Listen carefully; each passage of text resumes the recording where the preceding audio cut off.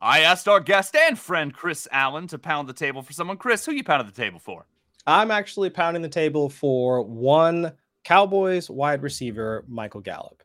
And if I think about it, like last year, it was Zay Jones, right? Everybody wanted that mid to late round wide receiver that was going to be playing on like a solid passing team, and then afterwards be able to have that average depth of target, that spike week potential that you're not going to be able to find in the middle rounds. And while Zay Jones himself, he still sits in that area of the draft.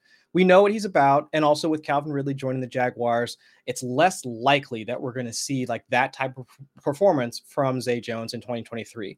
But what about Michael Gallup, right? We saw what was it? Those downfield shots to Noah Brown, who's now at the Texans, even like T.Y. freaking Hilton last year, taking downfield shots from the Cowboys. And this is all while Michael Gallup was recovering from the ACL injury, the knee injury that knocked him out throughout most of the previous season. He even admitted he came back a little bit too early. So if he now has another year removed from the injury, more time to get back into rhythm with Dak Prescott, and now with fewer competition or fewer targets or fewer options for Dak Prescott. No more Dalton Schultz, no more Noah Brown. Of course, T.Y. Hilton is not going to be there anymore. I mean, that target tree has to coalesce around a couple of people. CeeDee Lamb, obviously being the power slot and all that for the Cowboys, and Brandon Cooks still being there. But if I'm looking for that guy that has that spike week potential in an offense that we know to be good, attached to a good quarterback, Michael Gallup fits that. So I'm saying Michael Gallup is going to be this year's Zay Jones for the 2023 season. Excellent. I like that you went somebody I haven't heard in this segment yet before. So you heard it here first from Chris Allen. Go get you some Michael Gallup. Now let's get to the show.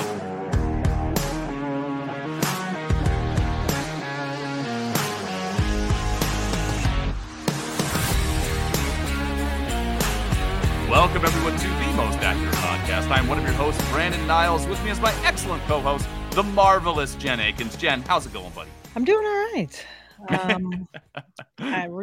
Re-entry. I went on a little vacay. So I have a little re-entry is one of those things that's Monday / re-entry. However, I'm good. I can't really complain. I don't know. It's one of those things like I'm just like, nothing good or bad. I'm medium. How are you, Brandon? You're medium. I like it. Medium.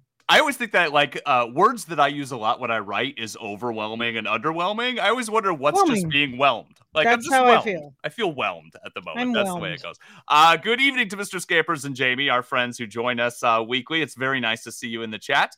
This week, we're excited to be joined by our great friend, former co-host and current analyst and content coordinator at Fantasy Life, Chris Allen. You can and should definitely follow Chris on Twitter at Chris Allen FFWX. Read his stuff at fantasylife.com. Chris, thank you so much for joining us. How you doing, buddy? I'm doing well. I mean, we were talking, of course, before the show, and knowing like my verbose rambling behind, I was keeping us from being on schedule and starting on time, which I apologize to all the listeners, but it's been like 4 months since we've seen each other. Well, Jen, I got to see you on the live draft for SFB just a few weeks ago or a couple weeks ago or whatever with TJ, but Brandon, I haven't seen you, our producer Sal, like I haven't been able to chit chat and talk with you guys forever. So, but no, it's been great. I love being able to work over at Fantasy Life. Things have been going very well. Hot best ball summer, new site design. I mean, all the things that have been going on in Fantasy Life, I encourage folks to go and check it out. But no, I'm excited to be able to come back and talk with you guys for an hour or so about Superflex, quarterbacks, pass rate of expectation. I mean, whatever we can talk about. It's just I'm happy to be back here on the 4for4 airwaves again. Just great to see you, man. We're going to talk quarterbacks, specifically Superflex leagues, as you alluded to. We were going to talk quarterbacks and thought, well, we got to get Chris back because Chris is my quarterback guy. Before we get into that, I got to ask you a couple questions. Like you said, I haven't talked to you in a while. I know you're a home brewer. What are you brewing right now, buddy? So it's funny that you asked me that because folks that don't know, I am a home brewer. I've been doing it for, over like 10, 15 years now. And every year in Cincinnati for the past 5 or 6 years, Joey Brumley, who the owner of HBYOB, Home Brew Your Own Beer here in Dayton, Ohio, he and we've been going down to this brewing competition in Cincinnati every year. It's called Beer and Sweat, hosted by the Bloatarian Brewing League. They're out of northern Kentucky, if I'm remembering correctly. And it's an absolute blast. If you're in the Cincinnati area, even if you don't brew, I would encourage folks to come out because you pay like 15, $20 just to get in. And there are, let's say, 70-ish taps that you can try for the entire evening. From like 6, I think, when they open up the grounds, like for anybody to come in, until basically the kegs are empty. You can just sample any homebrew that you want. That you can sample the one that wins best in show or second best in show, which Joey won last year, or you can sample the ones that just win for their category, like best IPA, which yours truly won last year. Go. So there you go. Anything that you would want to try from a homebrew standpoint, if that's something that you at least want to, be a part of the culture, try some craft brew for the evening, I would encourage everybody to check out. So Beer and Sweat, it's in Cincinnati, Ohio, just a little bit north of Cincinnati in like the Fairfield area at a campground. But if you can go out there and do that, I'll be entering 2 beers. You know me, I love my IPAs. I'll be doing it's more or less like my clone of the Orange Julius beer that's made by Treehouse Brewery. That's out of like just not Boston, but like somewhere out like in Massachusetts area. And then also I'm going to try and do it's either creamsicle or what else did I put? Oh, I think it's a blonde ale. I think that's the style that I put in, but I got to put in my recipes because it's like, or I got to actually start brewing those recipes because the competition's in just a few weeks. So I got to get on it for sure. I'm excited. Beer and Sweat. I'll have to look forward to that. And if anyone wants to come and drink with me on a hot day, you can have some sweaty beer, which is nice too. It's a little different, not quite as tasty, but I still recommend it. One other question I got to ask you, Chris. I got to ask you how the Cincinnati Bengals are going to do this year. How bullish are you on your team? This is your favorite team. This is your opportunity to go full homer on us. Oh man. Okay. So I'll be honest. Like I try and be as, because like as analysts, people that work in sports media, like all this stuff, like we have to be as realistic and as possible about our teams. And I try to, because you guys know me, I'm as data driven as it can be. But every time I look at the Bengals and how they stack up against the rest of the AFC North, I'm not gonna lie, I am concerned, right? Because you've got the Browns with a full season with Deshaun Watson, the trade for Elijah Moore, offensive line looking okay, but it's just like that offense looks like it's ready to take a step forward. Then you look at the Steelers, already have a tough defense. On top of that, Kenny Pickett, who can scramble as a quarterback. I'm sure his name will get brought up at some point in the show since we're talking quarterbacks. Of course, you got Deontay Johnson, then the regression because all the targets he got with no touchdowns, so he should be scoring more. Pickens in another season. Pat Freiermuth. So also a solid offense with a good defense, so they could pick up some games. And of course, Baltimore, right? I was kind of hoping, just for my Bengals' sake, that Lamar Jackson would leave when all those like deals and the trade rumors and stuff were happening, but no, he stays. On top of that, they're looking like they're going to be a formidable passing offense. So it's just like the AFC North is tough, man. I'm still thinking we'll come out on top. I still believe as a fan, but it's just every time I look at the rest of the team, and then not even to talk about the Bills still looking good. Miami, honestly, looking like one of the teams that I think have a decent shot to like make a deep run with their defense. Vic Fangio. There you go, buddy. If Tua stays healthy. So it's just, in the grand scheme of things, it's almost like, can I just take the Bengals and just move them to the NFC, anywhere in the NFC, and then I can just like auto sim to the Super Bowl? Because I'm sure if they were just in the NFC, they would take everything down.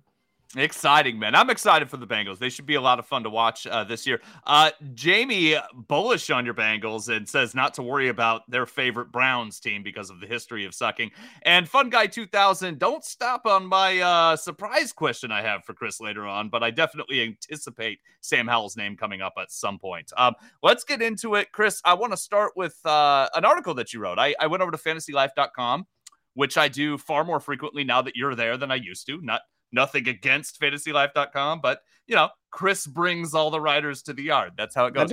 So over there, you described pass rate over expectation. It's a great article. Check it out over at fantasylife.com if you can. Can you give us just a brief rundown of pass rate over expectation? As brief as you're capable. I'll be back in a little bit. I can do this. I can do this briefly. Okay, so Pass rate over expectation. It's the difference between that, and I know even TJ Hernandez, like here at 444, likes to use a slightly different stat, which is neutral passing rate. So, and you can even define neutral passing rate in a couple different ways, right?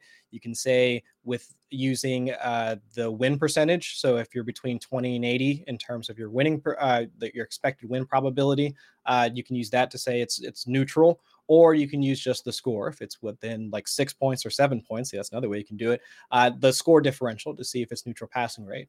But neutral passing rate gives us a sense of what teams would prefer to do when the game isn't on the line, when they're not trailing. I mean, all the things that would help us figure out if it was just a normal game scenario, what they would want to do. Would they want to pass? Would they want to pass deep? Would they want to run? Whatever.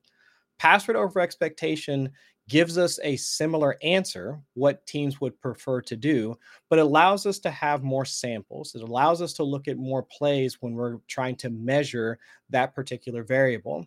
Let's think about it on the extremes. How many times do you think in a game the Chiefs are going to be in a neutral situation, in a game where they're going to be just only ahead by 6 or 7 points? Not all that often, because Patrick Mahomes or even the Eagles, right? They're beating the brakes off of everybody that they come across. And conversely, on the opposite side, look at the Arizona Cardinals offense this season. I mean, Colt McCoy is probably going to start. Don't have DeAndre Hopkins anymore. The offense doesn't look like it's going to be all that productive. So how often are they going to be within 6 or 7 points of a team? How often are they going to be in a neutral situation? Probably not all that often. But pass rate over expectation allows us to answer the same question about how a team would prefer to operate, because it takes a lot of the other variables into account, not just the score differential, which is a part of it, but also looking at what's the down and distance. It also takes score differential into account. Like how far away from the goal line are you? Are you close to scoring, or are you back at your own 20 or backed up against your own goal line? So it allows us to have more samples to answer that same question. How do teams prefer to operate? Do they want to try and pound the rock, or do they want to try and put the game into their quarterback's hands? And if we can do that, if we can understand like how teams and how offenses prefer to operate, then that's when we can start to make decisions from a fantasy standpoint, and which teams that we would want to draft the quarterback, draft the pass catchers attached to that quarterback, and so on and so forth. Like that's where we had a better understanding of Geno Smith and the Seahawks, and now we have a much more fruitful offense than what we typically would expect from a Pete Carroll-led offense, versus, let's say, again, on the flip side, now it's Patrick Mahomes and it's Josh Allen and even Kirk Cousins now, like with Kevin O'Connell going to the Vikings. So pass rate over expectation, it gives us that same answer, or that same sense of the same measure of which teams prefer to pass. But now we don't have to worry about, but it's only in just this scenario. It's in just this time frame when the game is closer than from a score perspective. Excellent. So normalizing the situation. I love this. This is fantastic. Go and check out that article. It's excellent. It's worth a read over at fantasylife.com. Chris Allen, also a great picture on the article. I'm just going to say, Chris, you look very astute, very knowledgeable, very figure-ish. It's excellent. Oh, man. Okay, so the story behind that was I hate taking pictures of myself. You can ask my wife. Like any picture that of just the two of us, she calls me a brat because like I'm always making some sort of funny face. I'm either have a drink in my hand, I'm making anything in order to not be serious taking a picture. But because it was supposed to be like my headshot for joining Fantasy Life, I had to do something. I had to think of some way in order to have look professional. And that's all I could come up with. And I gave him the picture and I was like, yeah, I think this is a really good picture. I think this, I look very professional and all that. And Jordan Fiegelman, who's the content manager over at Fantasy Life, he was like, yeah, you're going to get roasted for this picture, but I'm going to use it. And it's delightful, Chris. And not it's delightful. 2 minutes after they posted that picture, Marcus Grant, who also is a contributor at Fantasy Life, he said, congratulations, Chris. When is, and also a side question, when is your upcoming book signing? Because he thought I looked like an author, and I was like, It does. oh. It looks very academic, my friend. It's Yeah. let's talk one quarterback leagues real quick. We're gonna this is gonna be mostly Superflex and talk about Superflex leagues. But real quick, I just want to ask you, since you're my quarterback guy, are you paying up this year for one quarterbacks? Because I've seen a trend of paying up the last couple of years, but I feel like it's deeper this year. So I don't know what to do.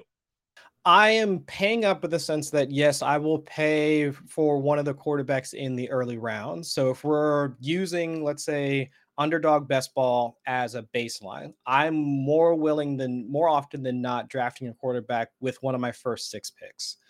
But am I paying for the Patrick Mahomes, Jalen Hurts tier of early round quarterbacks? No.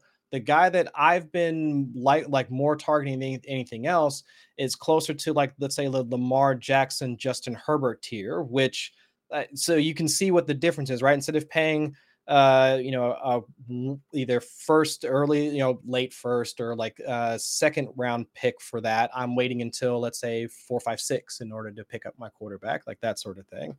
Just because there is a looking at some of the sportsbook data that was available, looking at the implied team totals, you can see there's a similar implied total, average weekly total for some of the same offenses, like the Chargers and the Ravens, as you would compare to, let's say, the Chiefs and the Bills. It's not that completely disparate between those two offenses, but yet if you look at the ADPs associated with them, you're talking almost 2 to 3 rounds different from the Patrick Mahomes, Jalen Hurts tier to the Justin Herbert, like Lamar Jackson tier, although like Lamar's kind of creeping up now with more hype around the offense. So I've looked at, I do like actually encourage folks to continue to pay or want to try and get in on these rushing quarterbacks, the ones that are going to be putting up or be a part of offenses with high pass rate over expectation.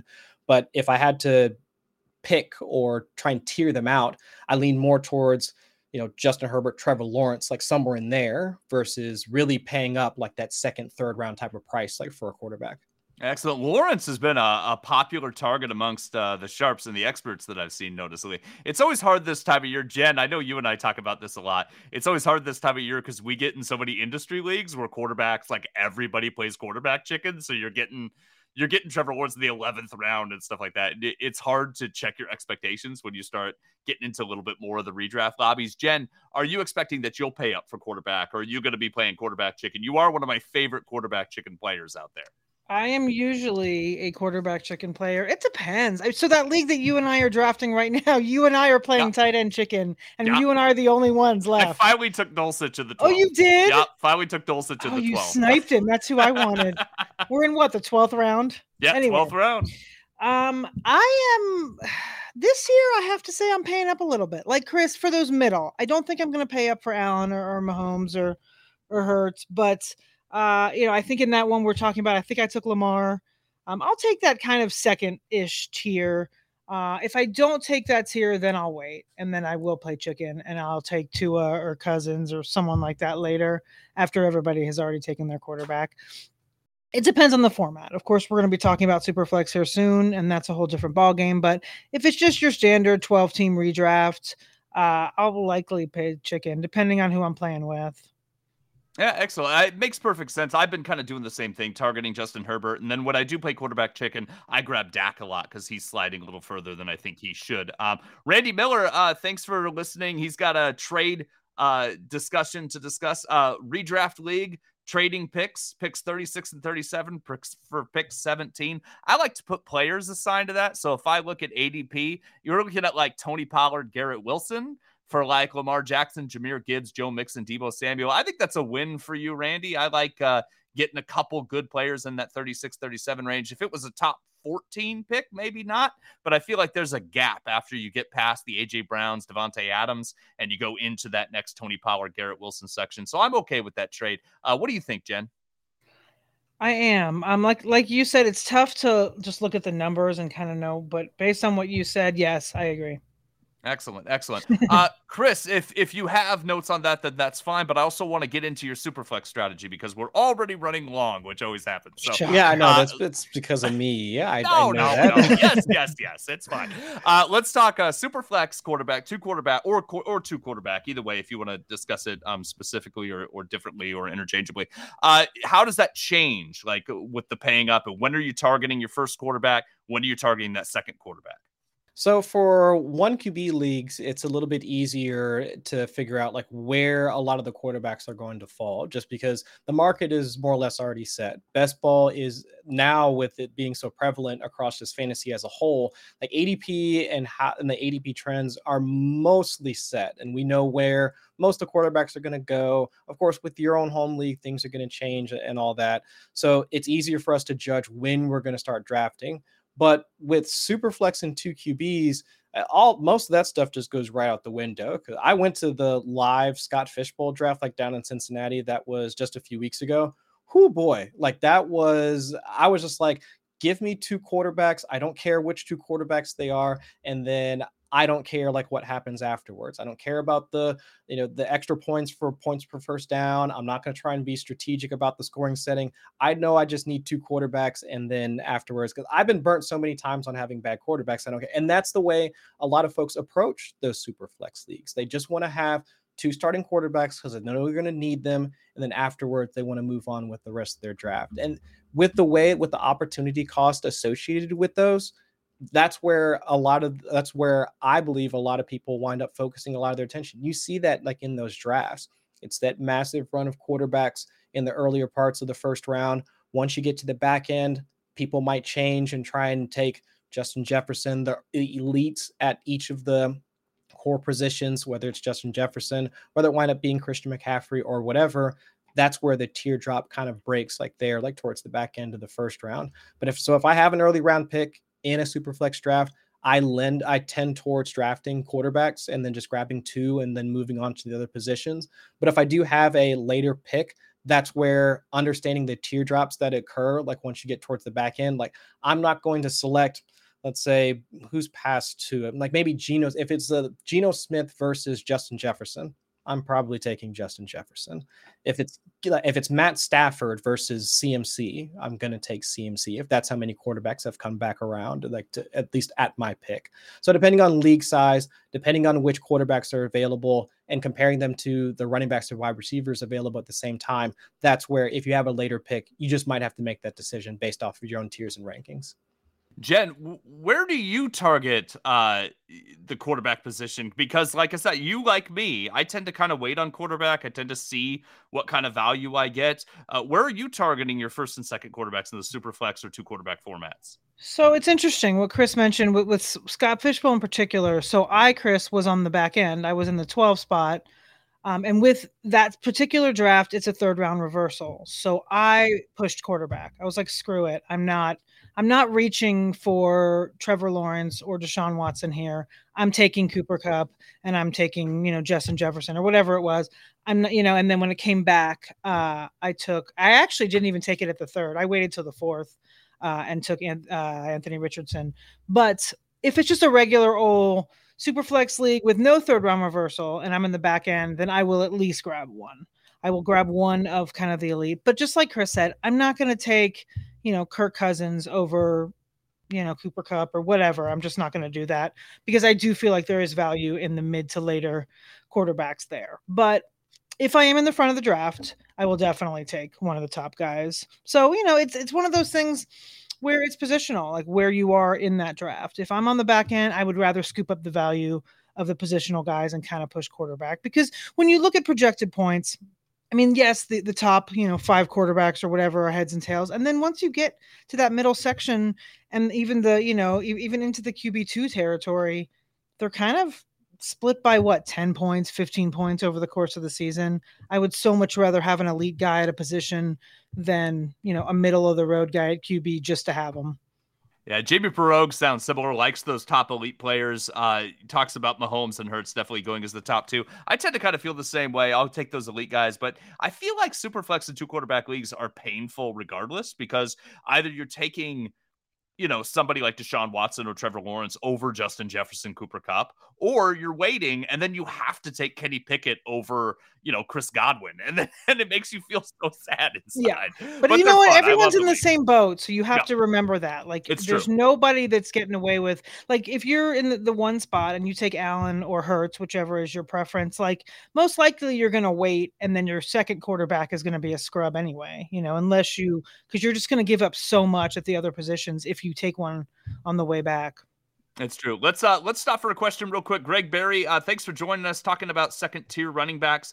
Concerned about the second tier of running backs with the Jacobs situation, Ramondre Stevenson having competition now, the rookie Jahmyr Gibbs. Are you happy with the risk of that tier and missing out on a Jalen Waddle type, is what Greg says. Quickly, I'll say I actually kind of like the third tier of running backs this year. I really like guys like Khalil Herbert and guys like Rachaad White, who is for some reason being drafted a couple rounds later than I think he should. So I'm okay foregoing that whole area of the running back, going wide receiver early and then just pounding running back in the middle rounds. Chris, how do you find yourself addressing the running back situation?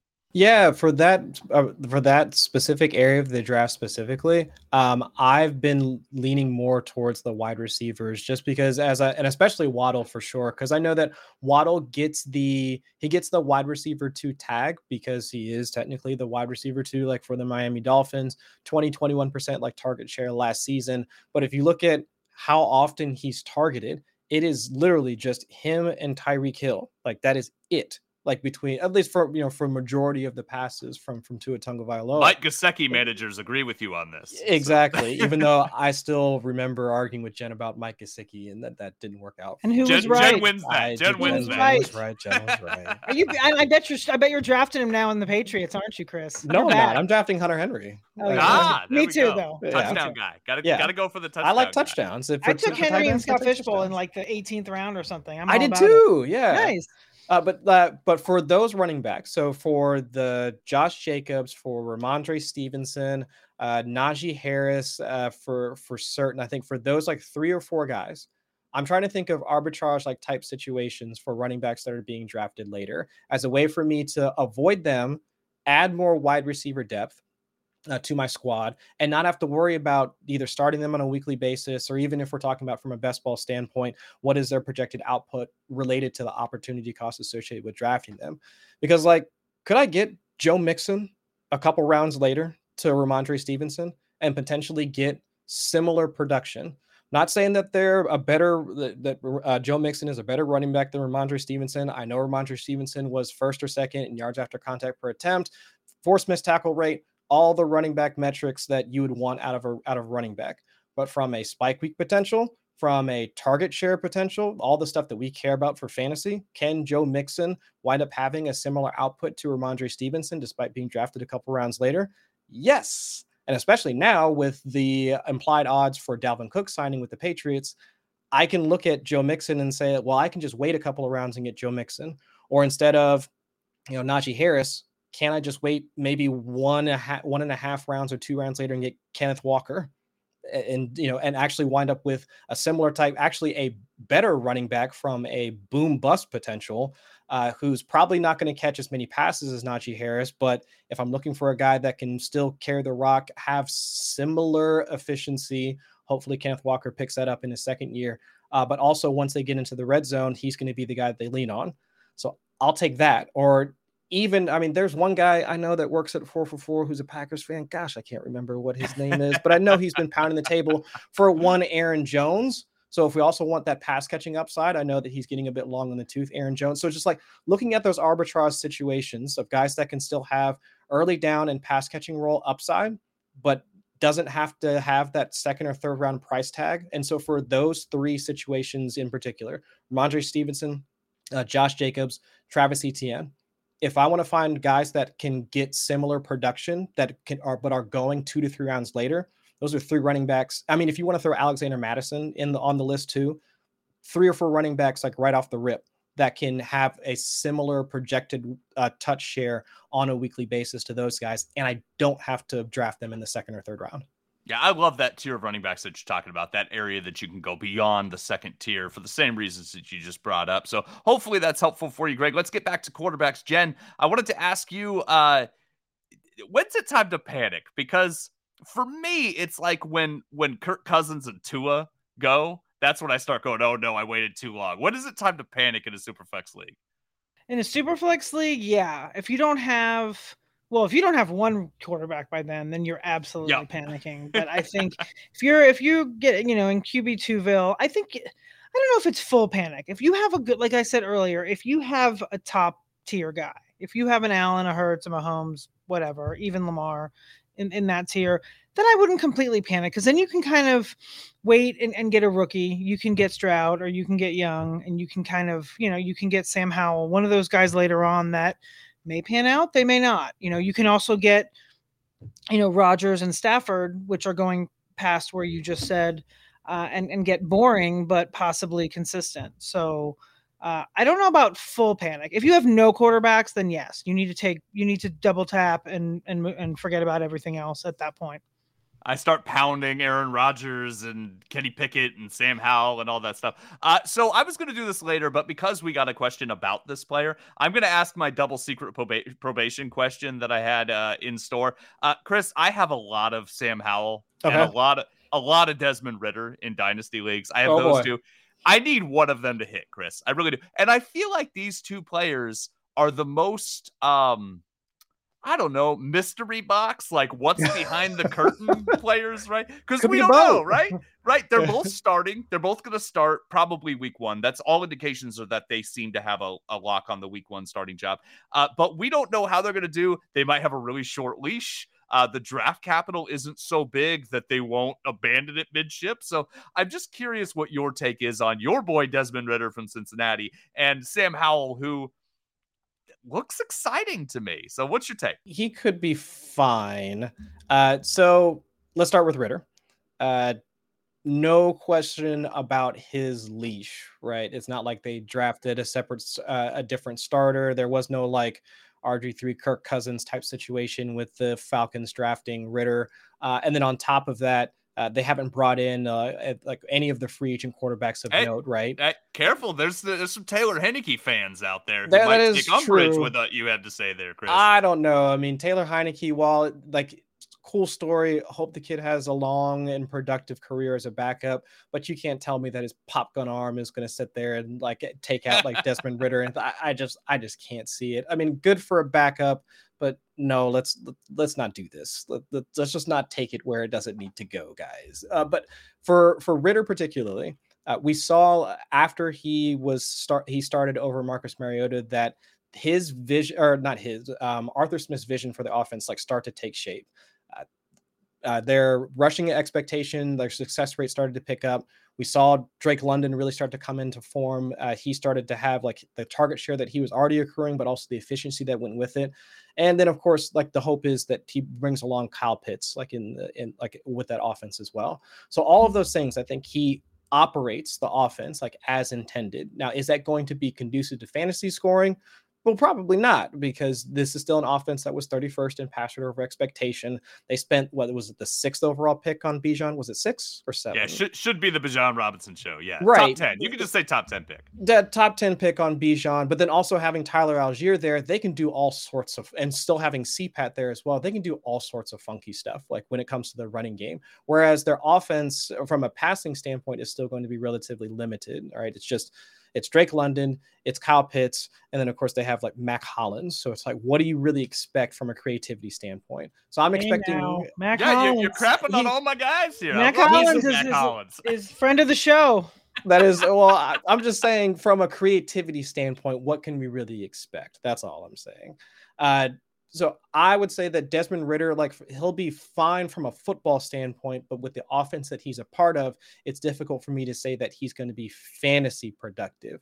Kyle Pitts and Drake London are going to get theirs, but outside of that, it's like a light version of the Eagles, right? We know that the Eagles want to try and run as much as possible, but if you already have a relatively limited quarterback, relatively limited passing squad, without having like the really high end pass catchers to create after the catch, we can't expect much like from the quarterback. That's really like driving most of that production.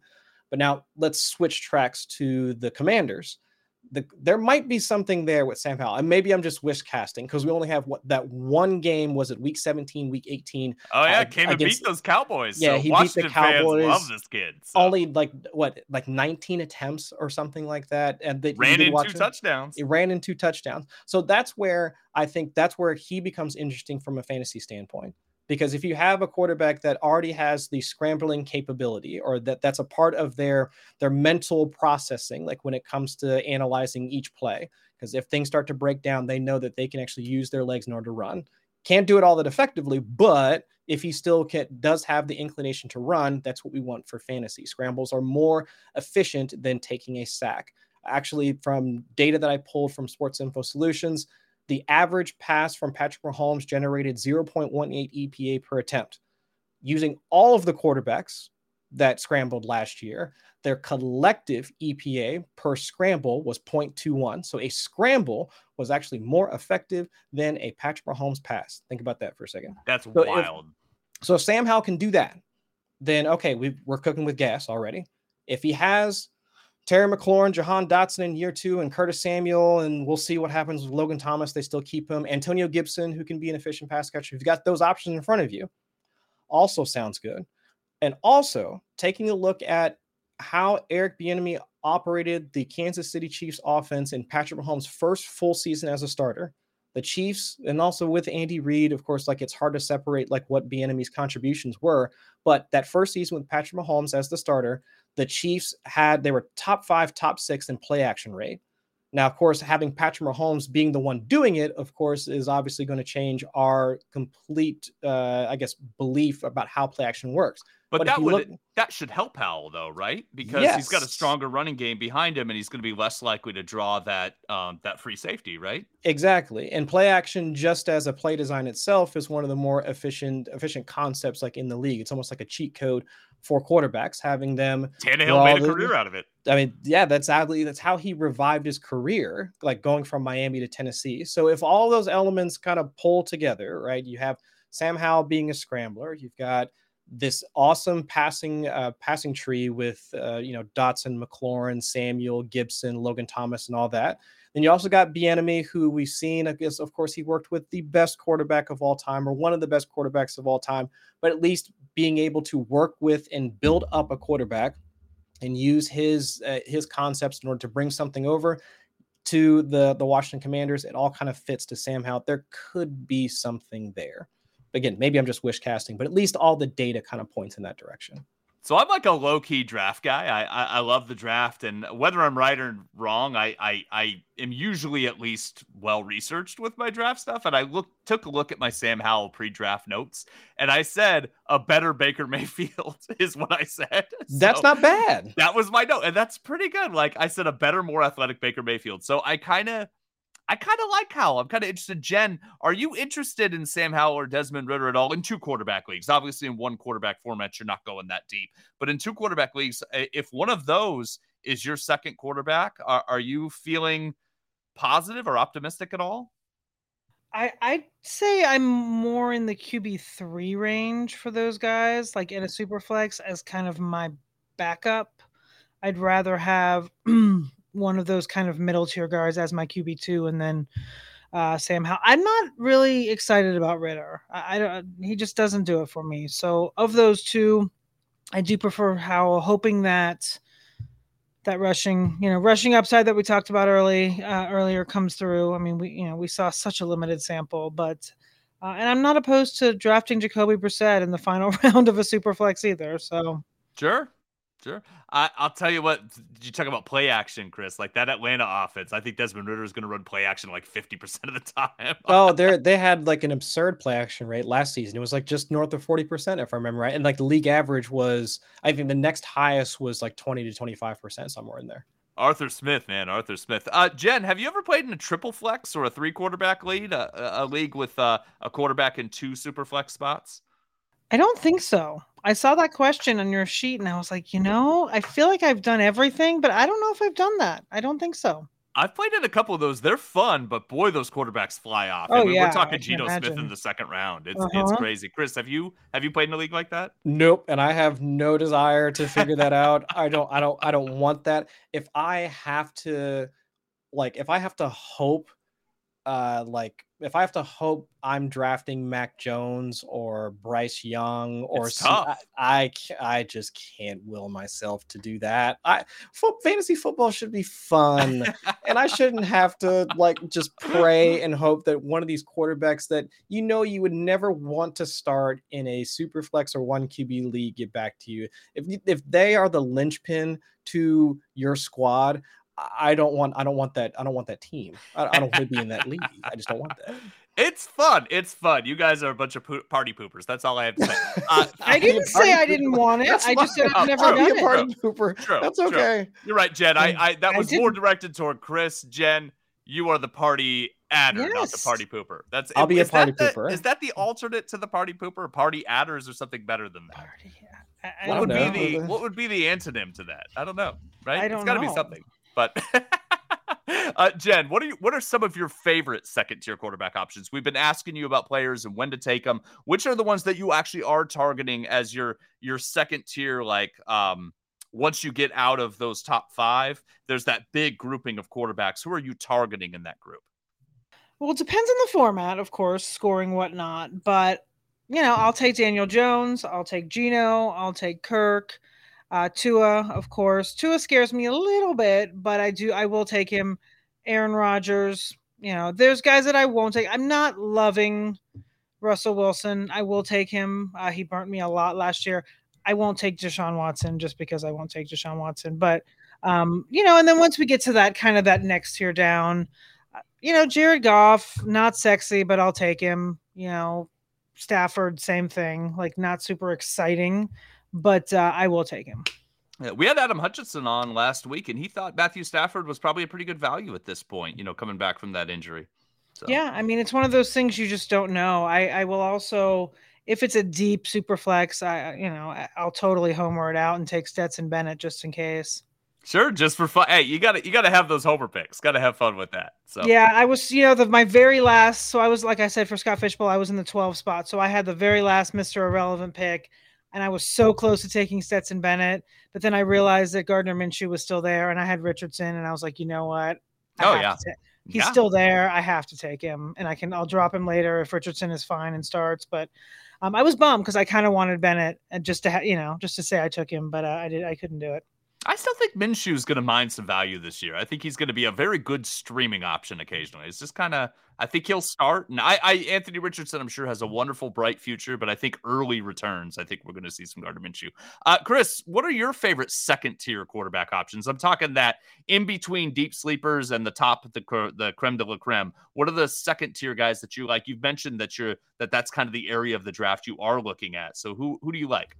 Yeah. And just to put a pin on, or just to go back on that Anthony Richardson point, I don't know who took over my job as the quarterback streamer writer, but I would say that they faced the Jaguars and Texans in their first 2 weeks of the season. So I believe it's Justin that is going to take over your role. Oh yeah, I'll see him at the expo here in a couple weeks. So I'll just let him know. So that I'll just give him his first 2 weeks. There you go. There are your first 2 articles of the season. I bequeath to you the quarterback streaming column. There you go. For the second tier of quarterbacks. So if I'm thinking about this correctly, second tier, what are you thinking? Like from Daniel Jones-ish, on down? Oh no, I'm talking like Herbert to down into that second tier, right? Oh, well, I skipped that. I started with Jones on my answer. So okay. Back up. You kind of answered both though, Jen. Okay. You kind of went in there. So okay, so I've been looking at the Tua, Kirk Cousins have been my 2 main guys. Tua, Cousins, and Dak. Those have been my 3 out of that group. For all the similar reasons that we've been discussing so far. All a part of offenses. These Tua and Kirk are part of offenses that are on the positive side from a passer over expectation standpoint. Last season with Kevin O'Connell coming over to the Vikings from the Sean McVay tree, 5th, 6th in passer over expectation. We saw Justin Jefferson have this ridiculous season, minus completely showing up as a dud in week 17 when everybody needed him most when they played the Packers. But I'm not still bitter about it. It's fine. I didn't need to win that championship anyway. I didn't care about that. Look, I owe Zay Jones like and his family apologies for the things that came out of my mouth when he destroyed me in the playoffs last year. I was already mad because I had Jalen Hurts on my squad and he was injured at the same time. I'm like, well, it's okay. I've got Gardner Minshew and I've got Justin Jefferson going. I've got a shot at winning this championship. Why don't I have any points? Oh no. What happened? Yeah, but still, I'm fine. But for the Vikings in general, one of the things I did find in that password over expectation piece, go and check it out on fantasylife.com.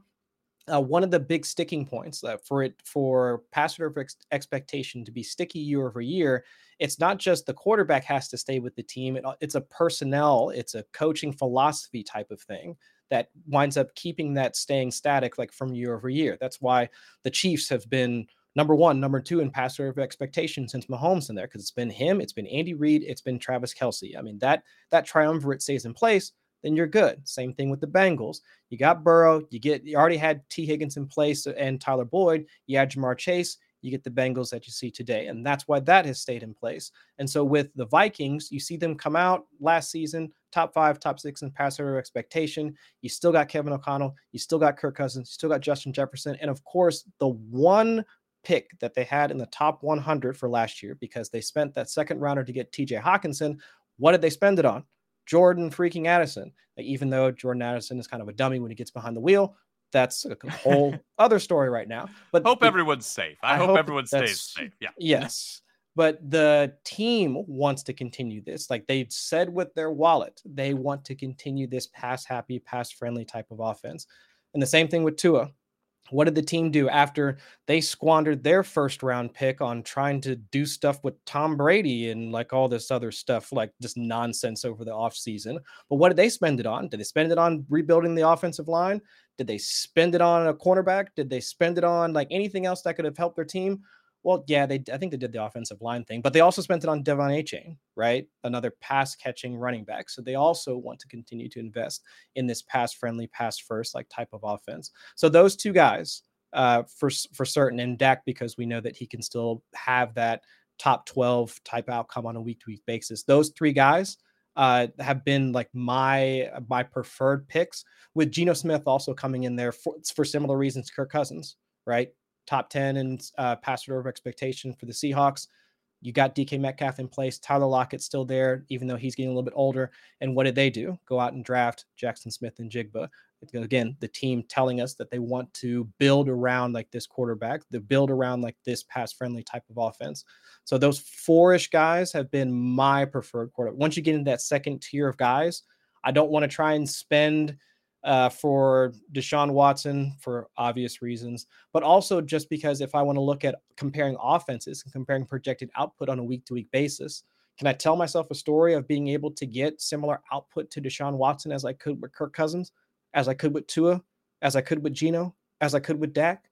I say yes on a week-to-week standpoint. Overall, throughout the season, things might change and all that, but at least if I'm looking at it from right now, I think I can get similar production, unless we just think Deshaun Watson, the Browns, about to have this otherworldly, ungodly type of season. But that might happen. I'm not betting on it. I can't bet on it because that means but something terrible has happened to my Bengals, and I just can't bring myself to do it. Sure, yeah. So we're running on time, and I want to play one little game where we rapid fire later. But just real quickly, last late rounds, one quarterback you're leaving your draft with, Chris, like somebody in those Superflex leagues, your QB3 that you've got on all your rosters. Jordan Love. That's the guy I've been drafting. I think Brock Purdy is too much of a gimme answer, just because with the injury timeline and all that, most people have been targeting him. But I've been looking at Jordan Love. I'm not that upset looking at some of the passing statistics that I saw, just pulling from that one game. Remember that one random game that he started when Aaron Rodgers was out because he misled the league about, his vaccinations and immunization and all that jazz. Yeah, I remember that. But also that was the same game where they were playing against the Chiefs and his mom was like, all the way out in Timbuktu, like sitting in the stands or whatever. But in that game, Jordan Love, his password over expectation was -3%. And remember that -3% and then shove that aside. But also he had a 10% scrambling rate, which we already talked about scrambles being efficient. But then also on top of that, he didn't have like the explosive nature. He didn't have he did have Devontae Adams. The rest of the receiving core wasn't as great. Robert Tonyan was out, even though we didn't care a ton about Tonyan at that point in his career. But now look at the passing core. Christian Watson, they tack on Jaden Reed, who's already going to be their starting slot wide receiver. Romeo Dobbs is still there. I mean, that Luke Musgrave, Aaron Jones. I mean, that offense as a whole looks much better. But also going back to that -3 passer of expectation. Last season, Aaron Rodgers' last season with the Packers, his passer over expectation throughout the entirety of the 2022 season was actually -3%. The offense has now started to shift towards something that fits into where Jordan Love is as a passer at this point. So as long as he's still scrambling, as long as the offense is now moving at his pace and he still has all the weapons there in front of him in order to do that, it's not a bad pick as of right now, for at least as far as late rounds go. And being able to play against the Vikings twice, same team that allowed, I think it was either the 8th most or 10th most like QB1 performances last season. It's not a bad way to go about drafting like this, a QB3. It's either him or Kenny Pickett, but I like Love. Yeah, I like that. Interesting that his ADP hasn't risen, like given the upside there. I'm just surprised that he's still being drafted around the bottom 4th of the league, which is very interesting to me. Jen, who's a deep sleeper that you're leaving all your drafts with? I actually like Love as well. I'm going to go, I don't know about a deep sleeper like in name, but. Oh, sure. Yeah, we all know that in today's world, like sleeper doesn't mean anything. Right. Yeah. I mean, it's not a sleeper in name or anything like that, but Stafford, I just feel like we talked about him earlier. Nobody's drafting him. He has, arguably the best, one of the top 3 wide receivers in the league on his team. That offense just, only one season removed from being really good and winning a Super Bowl, really. So, if he's healthy, I don't think that he's fallen off a cliff yet. I think he's got a little bit more in the tank. And his ADP, I mean, he's what, quarterback? He's being drafted like 20. He's not coming back. It's like in the 20s or something like that. So, not as my QB1 by any means, but QB2, Stafford. I love it. I think that's great. Okay, we're going to do a legitimate rapid fire. Chris, rapid fire. All right. You got to remind me that it's rapid fire. So this is a game that Jen came up with a long time ago, and I like to play. It's called Fool Me Twice, and we're going to play 2 different iterations of it. Okay. One is someone that ruined you once, and you're never going back to the well because of of it. Be good. And then the other one is someone who may have ruined you before, but you're going to get fooled again. Like you're still in on them. So let's start with a quarterback you've been in on in the past, and you're not going back to the well on this year. Chris, rapid fire. Derek Carr. Derek Carr. Derek Carr. You can't do it, even in a new setup. Oh, I don't care. Chris Olave, that great. I mean, one of my Buckeyes. That's cool and all that. But no, I cannot. No, Excellent. If this was wide receivers, Michael Thomas would have been my never going back to the well for like 3 years running. So I'm with you. I think that's a pretty consensus. I don't know who's taking him in these drafts. It's like 10th round. Like I don't know who's 10th round. Yeah, I don't know who's clicking that button for Thomas, but it's not me. Maybe. All right, Jen. Rapid fire. Who are you not going back to the well on this year? It's interesting. So I know that I'm going to be the reverse Chris, and I'm going to actually talk, or reverse of what I normally am. I'm actually going to talk for a second. I'll put myself because on. I will say this. When I saw that question, I'm looking at the list. I'm like, this is a weird year because there's a lot of fresh faces. Like there wasn't a lot to pick from in the going back to the well. I know that's crazy, but there's a lot of young guys and unproven. You got Howell and Love and then all the rookies. And it was weird. But so I went with Ryan Tannehill. Okay. I don't know. I understand DeAndre Hopkins is there now and everyone's excited, but he's got it rushing upside too, but I don't know. He doesn't excite me. He's 34. They may, if they lose a lot, they may, go off of him at some point in the beginning of the season. And I don't know. I can't click that button. I will say per over the cap, the Titans could save $27 million off the cap if they cut Ryan Tannehill before the season starts, and they do have Levis. I'm just saying. I'm sure. He probably would have been cut by now. I'm not saying, but I have to believe that with them signing DeAndre Hopkins, that like Will Levis can't be on the table, right? Like DeAndre Hopkins isn't going to sign there if they told him, because I feel like Vrabel is a straight up enough dude that he would have been like, yeah, if things just aren't going well. Yeah, we might have to start the kid. Like, I feel like if he had just said that, then Nuke wouldn't have signed But there. that is one very good reason why Ryan Tannehill will be on the roster. I'm just saying Tennessee also has 27 million reasons to not have him Not on the him. roster. I'm just No. saying. Mhm. No, he'll probably make the roster. Everything's fine. But I'm with you, Jen. I'm not going back to the well on Ryan Tannehill. I also am not going back to the well on Russell Wilson. I had him a lot last year. I don't care if Sean Payton makes him back to an elite fantasy quarterback. It's going to be on somebody else's roster. I'm not doing it again. He ruined all my years all my rosters last year. I don't think elite is going to be an adjective there. I mean, he may bring him back to like normal and okay and serviceable, but I don't think Russell Wilson and elite are ever going to be in the same conversation. Yeah, There's I'm just too drafting many Jarrett memes. Stidham. That's what I'm doing. I'm drafting Jarrett Stidham. Like, remember, did you guys see the meme about the guy that charted the toilets in his house versus number of 19 touchdowns? Yeah. I remember that. That's the best. Like, for all the data nerds out there, that is the best data visualization I've seen just like in my lifetime. Yeah. That was amazing. Every week, still not the same amount of touchdowns as bathrooms in his house. Yeah, it was wonderful. I mean, just absolutely wonderful. Amazing. So let's flip it here, Chris. Let's go. This is somebody you were in on in the past who may have disappointed you, but you're going back. You're going back to him this time. No, we're talking about Tannehill. I'm gonna have to go with Tannehill on this one. Just because, they've already got Treylon Burks. Everybody loves Burks. They signed DeAndre Hopkins. Even they had Derrick Henry hit career highs in targets last season. Was actually productive with most of them too. So if they've got at least 2 pass catchers, we'll see like what happens with Chiggy and all that. I think Tanny could be useful. Like, he could be that, not QB3 because we were talking about like Jordan Love, Matt Stafford, but like QB4 if you like wait for quarterback. Tannehill's not a bad option. Yeah, he used to have a nice play action efficiency thing. I'm not a Tannehill fan, but you do you, Chris. I'm not going to argue with you too much. Right. Jen, how about you? I'm going with one Aaron Rodgers. Okay, yeah. I mean, last year was rough, right? He lost Devontae Adams. He really didn't have anything in the talent department last year to work with. I mean, he did, but not what he was used to, right? Not like Adams, yeah. Right. Not like Garrett Wilson. Right. So now he has Garrett Wilson. He has his, his buddies that they brought over and whatnot. So, he's 39. He may, his arm may fall off this year, but for where he's being drafted, I'm in. 10th round ADP, QB 15, sure. As you said, doesn't cost a whole lot. Not a terrible option. I'm with you. I'd say Justin Herbert, his ADP is plummeted compared to what it was last year. Last year, you were drafting him among the big 3, right? It was Mahomes, Josh Allen, and Justin Herbert. In Superflex leagues, you had to take Herbert top 3, sometimes top 1.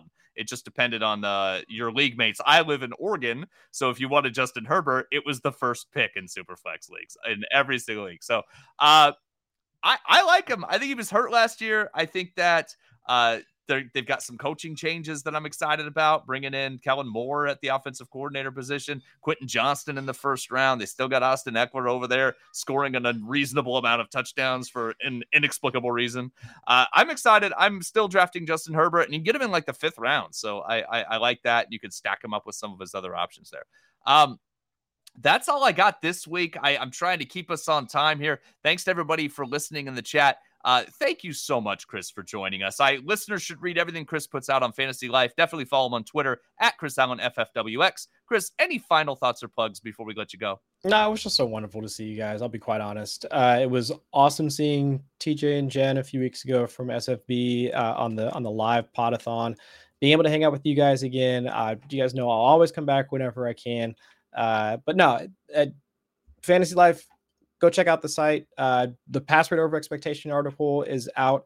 Also, my new weather article research piece is out over on the site too. So some of the stuff that I had done for 4-4 back in the 2017, 2018 timeframe, like revamped it, right? Looked at some more advanced metrics, added in password over expectation, completion percentage over expectation, a couple other metrics just to really flesh out what matters when it comes to win. So if you get a chance to take a look at that research piece when you head on over to Fantasy Life, check that one out too. Awesome. Thank you so much, Chris. Jen, any final thoughts or plugs before we go? Not really. Just the usual. Plenty of content at 4for4. If anyone wants to check out, we have a new, I have, I guess it's me, a new newsletter, the Deep Dive Fantasy newsletter. It was once a week. It is what? Yeah. It's now 2 days a week. It's Tuesdays and Thursdays. It's the Bet Spurts. It's the Deep Dive Fantasy newsletter. It's fun for me because I get to be creative and not do the same articles I've been writing at 444 for a century at this point. So it's something new and fun. And so that comes out every Tuesday and Thursday for now. I think it's going to be every day during the season, but I don't think I'm going to be writing it every day during the season. But what's the name of the newsletter? Is it like Geekin' with Ekin? No, I like it. No, it's the Deep Dive Fantasy newsletter. It is not. The title was not my creation, but everything else in the fantasy, everything else in the newsletter is my creation. The title was not. I was so ready to subscribe. Great. I don't even know if I'm going to subscribe. You should still subscribe. It's a great I'm going to subscribe. It's phenomenal. One of the few things that I genuinely read in my inbox. Oh, do you really read it, Brandon? I didn't know that. I read it every week. So I will say, like, I skim it. Like, there's things like if I'm like, oh, that's not my thing. But I definitely go through the entire email. So, which is a lot for me. So I'm not going to look at I already wrote tomorrow's, and it's fairly short. So awesome. I will digest it in its entirety in that case. Thank you. Jen, always a pleasure. Listeners, don't forget to subscribe to this podcast. You can follow us on Twitter at Jen Akins NFL and at 2 Guys Brand. Thanks for checking us out and have a good day.